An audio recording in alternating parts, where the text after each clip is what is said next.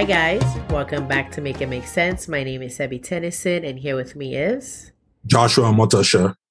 awesome. So in today's episode, we will be talking about finance and mental health. So Mm. recently, he said, so I have been doing some research about this, and apparently there has been a cyclical relationship between your financial stress and your mental health. And I believe that this has not been spoken about a lot because you see a lot of people going through depression episodes or being suicidal as a result of financial burden. And based on recent statistics where millennials and Gen Zs are experiencing higher levels of debt than their predecessors before them, it's very important that we talk about this particular pandemic, play on words because we're in a pandemic, going on in our generation. So Joshua, what do you think about financial stress, mental health, and everything in between? Yes, I definitely agree with what you said. This is something that has been brewing, and I've been seeing it. People like us that we were enough to graduate from college. You've seen people, suffer from financial distress. And this, to me, is as a result of a culmination of different effects. Some people is from family stuff, and even a lot of people who have quote unquote good jobs. We have Yeah. inflation going up every day, basically. Even though their salaries are good, if every other thing is increasing in price, then it's like their salaries are actually decreasing. They cannot do anything more. Houses are getting more expensive, used cars are getting more expensive. So even if these people want to do something good for themselves, they want to start having income generating assets.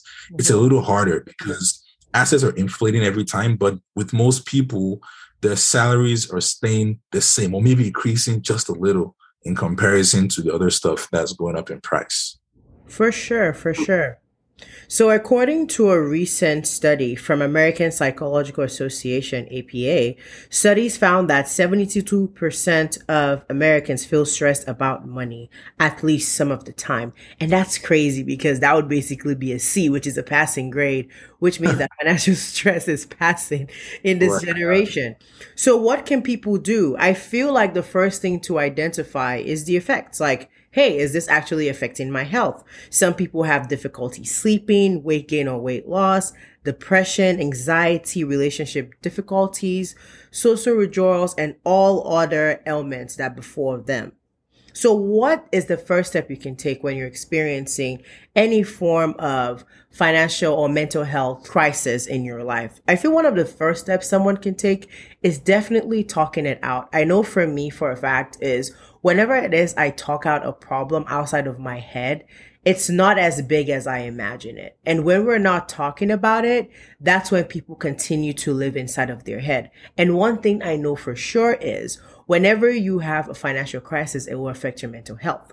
And when Yeah. your mental health is not in order, you can't manage your money right. And when you can't manage your money right, you have more financial issues It's like a and more, cycle. it's like the cycle continues. So you definitely want to talk about it with someone. And that way you can start brainstorming about I solutions. mean, who is this someone? Did I just Yeah. find a random person? I just Do I just one find of a my random financial person? problems. Yeah, I feel maybe like therapy. I don't know, but depending, no, I don't know. Oh, I'm just kidding.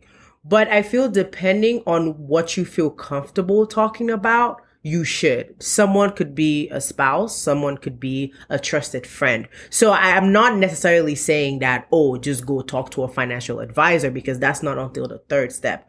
But just letting someone know, like, hey, I believe that this is causing major stress in my life. That's one of the things that I personally do. Like when identify like, hey, this is a stressor, I like to talk about it to release it out there. Then when I do, the next step I would recommend people making is actually writing it down.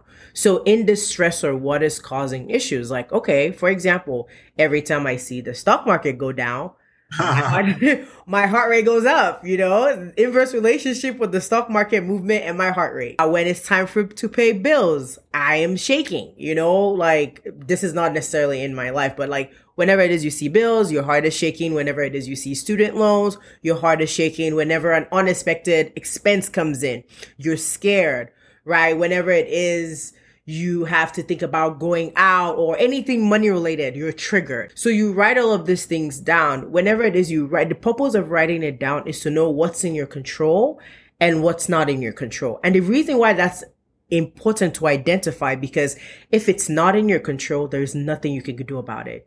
The only thing you can do when you see the stock market going down, or maybe the real estate market going down, or some impending bubble, close the app. Because that's there's some during when the market crashed around March, I did not open the app for a week. I'm like, I am not, I had midterms that period. So I was like, I am not going to do this and mess up my midterms and allow this affect my other priorities. Never. Yeah. So that's the, because you have no control over it. Then you can tackle the other ones that you have control over, be it like queuing our budget episode. So go listen to that. That would help you manage your money. So when you know, okay, I have issues just spending a lot, and because of that, I don't have enough for rainy day funds. So then you can, properly take inventory of your finances. So when you identify, hey, what can I control? What I cannot control? Then you know what to release and say, hey, this is beyond me. So I am not going to stress about it if it comes. And okay, this is something I can control. How can I do something to mitigate it? That way it's not affecting my mental health. So what are some things that you would recommend for people to do in terms of finance and investing and stress and mental health? Yeah, so I think you set it up for the most part, but a couple of things I might add is after speaking to someone about it, now it's time to document. I think everything becomes clearer when you write it down or you type it out, especially when we do it with the things that are causing us the mental stress. For example, this is just an example. Let's say it's rent and you look at the amount you're paying in a certain place and maybe it's just too much for your income level. When you write that down with all your other expenses, now you have a decision to make. Do I want to drop some of these expenses and keep this rent, or are the other expenses important to me? And do I want to move out of this place and go somewhere more economic? So I think we have to document the different expenses you have. What exactly is that thing causing you that financial distress? How important is it? If it's very important, then obviously you have to leave it. Maybe you can even get a cheaper alternative. Yeah. But to me, documenting it and putting it down somewhere where you can look at it with your eyes and review all the outflows and all your inflows is very important. And after that, like we discussed in our budgeting episode, there are different budgeting tools that can help you put this in perspective, work around payment plans. If, for example, if it's a debt, there are ways you can work around payment plans and even pay lower interest rates as well. So that will connect back to planning. So those are two tools I think that can help alleviate a lot of stress, and in such a way that even if you haven't paid the debt or if you haven't covered that expense that's causing you distress, you have a plan, And I think when you have a plan, you kind of you take a deep sigh of relief that, even though I'm owing this money or I still have this issue, there is a plan, there's a purpose, there's something I can do. I know what I'm doing. I think part of what causes that distress is when you kind of, like you said before, when you have no power, you don't know what to do. Yeah, everything is just like coming at you. Exactly. But writing it down, making plans around that specific thing causing the stress helps to alleviate that stress as well. For sure. I feel like another thing that I would definitely add would be just seeking professional help. Yes. And be it from, maybe a therapist or a counselor or even most importantly, financial advisors. I know with Bank of America, you can sit with the financial representative for free. So this is a tool where you can meet with someone that would, keep you accountable and call you and be like, hey, this is something that we can work out. This is what we can do and everything like that. And they would advise you to help you stick to your particular plan. If you're somebody who needs extra encouragement, that just an app doesn't help, you need someone who will aid you in that. So definitely getting professional help would definitely alleviate some of the stresses and burden people have. And most importantly, close the app. Especially, I find that many of my friends who are new in investing, that's one of the biggest mistakes they have, is that they keep watching it like going down. That is torture. That is torture. It ruins your entire day. For some people, their entire week.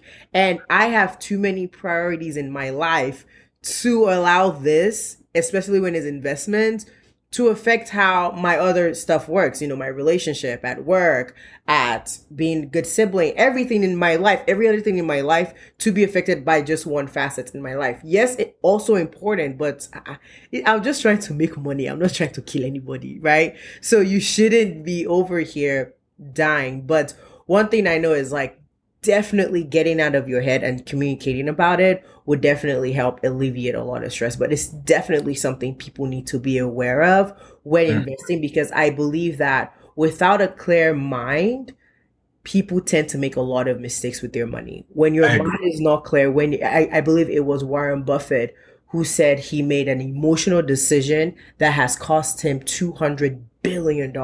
So even the best of the best, through when you're not thinking clearly, you cannot make good decisions. So you don't want to be an emotional investor. Like for me, I'm an Arsenal fan, so it would take more, like as a soccer team, so it would take more than. I hopefully the market doesn't go down, but like man, that team. So yeah, but definitely, I think it's something that is important for you to be aware of and not letting your emotions drive you or allowing this to affect how you are mentally, where you cannot perform your core duties as a human being. So yes, we want to make wealth, but we also want to do it in sound mind as well. That's it for today. It's just a little snippet. September was pretty rough for some people. And yeah, it's really crazy because I have seen some people take their lives, unfortunately, online, and people were like, hey, they were owing X amount of money and they saw no way out. And I feel like one of the saddest news I saw a while back that happened with Robinhood was a guy who made an accidental trade and it wasn't going to affect him, but he saw that money allegedly he was owing over $1 million, and because of that he took his life. And there is no amount of debt, there is no amount of financial stress that is worth your life. So definitely take care of your mental space whilst you invest, and